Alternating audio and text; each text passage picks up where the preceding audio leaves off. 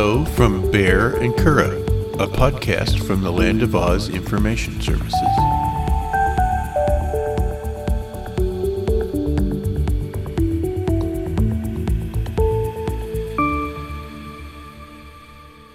I love you, Kura. I love you, Bear. This is episode 62 of the Bear and Kura podcast. We're going to talk about society and culture. How has technology impacted modern society and culture? Well, we're not a bunch of tiny little villages anymore. It's a whole great big world that people everywhere can communicate. Yeah. No more sitting by the campfire discussing things where we can get on the web and do it. Basically have the whole world at our fingertips in a matter of seconds now, all due to technology. I suppose there's a lot of places where technology hasn't reached, but they probably are of no consequence to us. No, which is a shame. The technology is out there, but due to certain circumstances, they can't seem to get it or privy to it. How has technology impacted modern society and culture? It's made the world what it is today. From communicating to loved ones all around the world to just everything. I mean, just day in, day out operations of life, technology has a hand in it. I mean, wouldn't you agree? I think it's made the world a lot smaller. Mm-hmm. It used to be, well, I'm thinking like in my grandparents' day, when they were children at Christmas time, they'd get a lemon or an orange because that was something from far, far away that was difficult to get. And we go to the grocery store and see them every day. Mm-hmm. You see these fad diets because somebody has found some kind of what they call superfood, and they're getting it from thousands of miles away. And, well, now we can do that. Yeah. Maybe the technology is store it and harvest it and transport it. So it used to be you couldn't buy chocolate during the summertime because there was no refrigeration yet, and it would melt before it got there. Yeah, that makes sense. A lot of little things that you don't really think of in day-to-day operations and stuff. But yeah, technology has had its hand in all of that. How do social media platforms shape our perceptions and understanding of current events? Well, everybody has a worldwide audience now. And some little thing, somebody getting murdered, and somebody feels outraged by that, and that person has a big PR firm behind them or something, the whole world will know about it the next day. It used to be, the further away it was, more people had to die before it was news. Yeah. And that's not true anymore. No. Yeah, and it's sad to say, but it does really shape the perception, good or bad. It really depends on how you want to read into it and what responses you want to take seriously and which ones you don't want to take seriously. Would you agree with that? Yeah, and it kind of puts the onus on people to decide or research what's true and what's not. Yeah, you would hope so, but a lot of people don't. Yeah, a lot of people just click share or reshare and like, and they consider that, doing their social purpose or whatever. Yeah, and then they're basically spreading a lie or an untruth, which isn't good. A lie can get around the world 3 times before the truth gets its shoes on. Yeah. Well, most of the time, a lie is more scintillating, more, people want to, I don't know. People always want to go for the nitty-gritty of things and look at the worst-case scenario of everything, I would think. But that's just the way I am. Yeah, you're such a dirty bird. How does the concept of cancel culture impact free speech and individual accountability? I think it affects it quite a bit. Everyone's afraid to be canceled right now. People aren't willing to open up and share what they have to think or share because they're afraid of the consequences. Well, I think that's good. I think people should be afraid of having bigoted viewpoints and spreading them around. Well, I mean, to a point. But what happens when you have a valid point about something, and just because someone doesn't like what you have to say, they cancel you because they don't have the same point of view as you? I suppose I don't feel as affected by that because I'm not one of those people. Well, yeah, but I mean, if I was a Nazi, I would worry about cancel culture because people would want to be canceling me, and you should be canceled. But you got to remember too, the Nazi Party actually got into power by doing what it did. You know what I mean? So that didn't make any sense. The mass of numbers that you get behind a certain movement, it could be the wrong thing, could be not being canceled. I'm trying to put it in words. If you get enough people behind a certain movement and they follow things, they're going to cancel the wrong thing. Like when the big communist scare happened and people lost their livelihoods because they were called a communist. Yeah. Or when people were called witches and had in the Salem witch trials. Yeah. Or there's a litany of 50 years ago, the government had a big push to get all homosexuals out of government offices. Yeah. Right now, they're trying to get rid of transgendered people. Mm-hmm. It seems like there's always something that ought to be canceled. They're trying to cancel drag queens and all that. So, you see what I'm saying? I say cancel the cancelers. Well, but it goes both ways. You know, it just really depends on who has the power at the moment and what they can cancel. How do race, gender, and class shape our experiences and opportunities in society? I don't know what that really has to do with society and culture, but there are certain people who get all the advantages and don't even know it. They don't even think they do. And when those who are not in that class speak up for themselves, then they're considered uppity. Mm-hmm. Just by being a male, I know. A white male? Yeah. I know that I have advantages that other people don't have. I'm a computer programmer, and I know that there are companies who have hired programmers like me, white males, simply because that's the stereotype, I guess, of a programmer, and a company wouldn't even consider a woman for the job. Yeah. Even today, nowadays.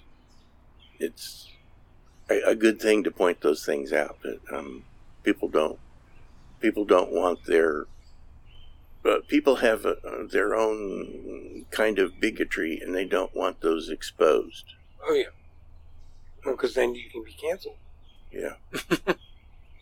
How has the COVID-19 pandemic affected different communities and cultures? Oh, I think it's affected it drastically. It's harder to pinpoint them right now, but I guarantee if you asked us a question 2 years ago, we'd probably come up with a whole list of different things of how it's affected it. But now that it's kind of in the rearview mirror, it's kind of out of sight, out of mind. I think, it did affect, I think the black community was affected a lot, lower income families were affected a lot more than higher income, I believe. I mean, there's all these studies abound about death and mortality rate of it. There are two things that come to mind to me. Number one was so many Asian countries were blamed for COVID. Unjustified, I think. If it wasn't for COVID, something else would come along. And a lot of minorities here in the United States of America who have jobs that couldn't work at home. They didn't do the type of work where they could log into a computer and do their work. Mm. I think they were affected greatly. They still had to go to work. Yeah. How do different religious beliefs shape societal norms and values? I hate saying it, probably more than they should. Especially right now. I don't think religious beliefs actually should shape any kind of societal norms, just because there's so many different religions. I mean, besides your basic tenets like thou shalt not kill and stuff like that, I mean, religion shouldn't have to do with law. I think it should be completely separate. Or government, for that matter. For some reason, there's people in the society who want them to walk hand in hand, and I just don't get it. I don't see the need for it or the justification behind it.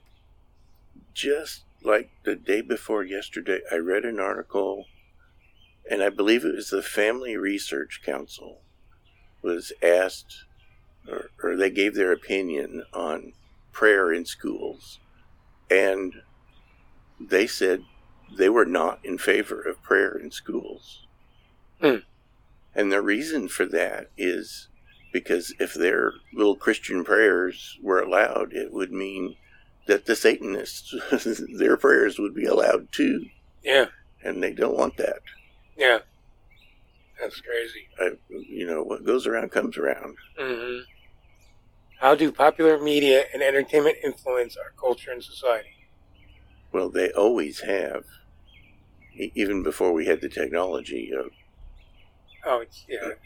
goes from... Every time, in the days of piano sheet music, anytime there was a big news thing, somebody would write a song about it, and people would be singing songs about it that seems strange to us now. Mm-hmm. But entertainment has always been a part of culture. Oh, yeah. I mean, it tells us, it influences what people wear, what people eat. I mean, there's a whole freaking career path called influencers now for social media. Just people who try to influence other individuals on product placement and what to buy and stuff like that. That whole concept just doesn't seem right to me. Why? I can't really pin down what I don't like about it. But so if I had an offer for this podcast and they wanted us to influence people and pimp an item, you want to do it? Oh, well...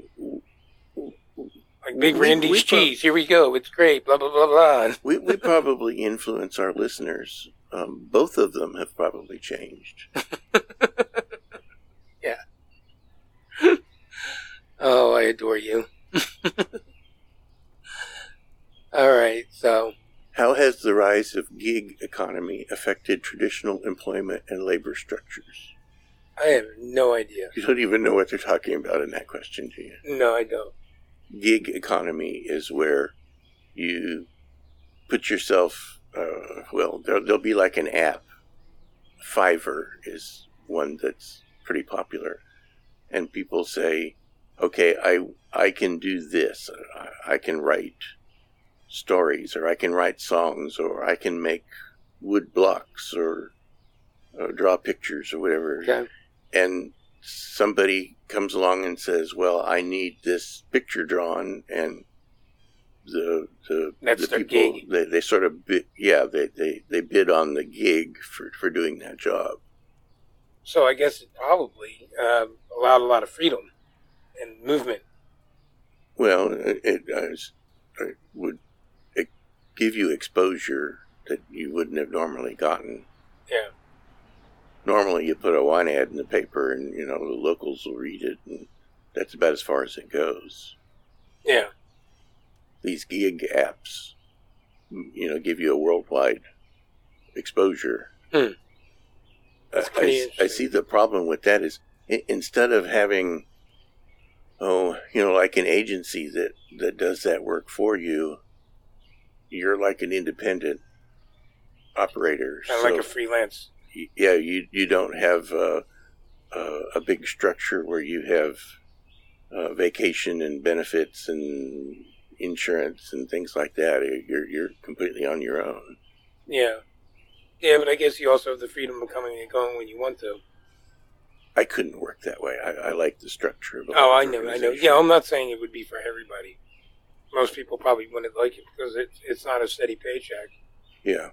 So, but I guess there's other people that would like it because then they're not tied down to any one thing.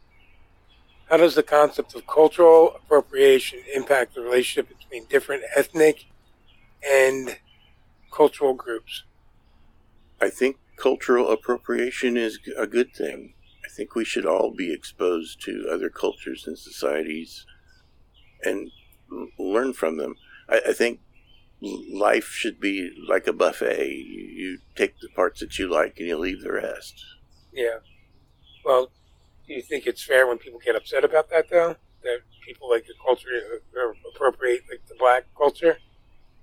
I guess I can see their point, but aren't we all supposed to be a big melting pot? If people can learn from your culture, I think it should be okay to steal from it.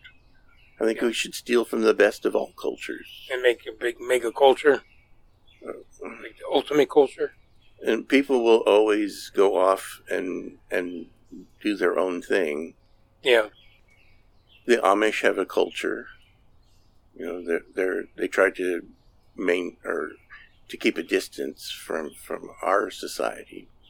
Yeah, but how many people have you seen trying to appropriate the culture, the Amish culture? True. You know. Yeah. So I guess you just steal from the best. That's my idea. Yeah. Yeah. No, I agree with you.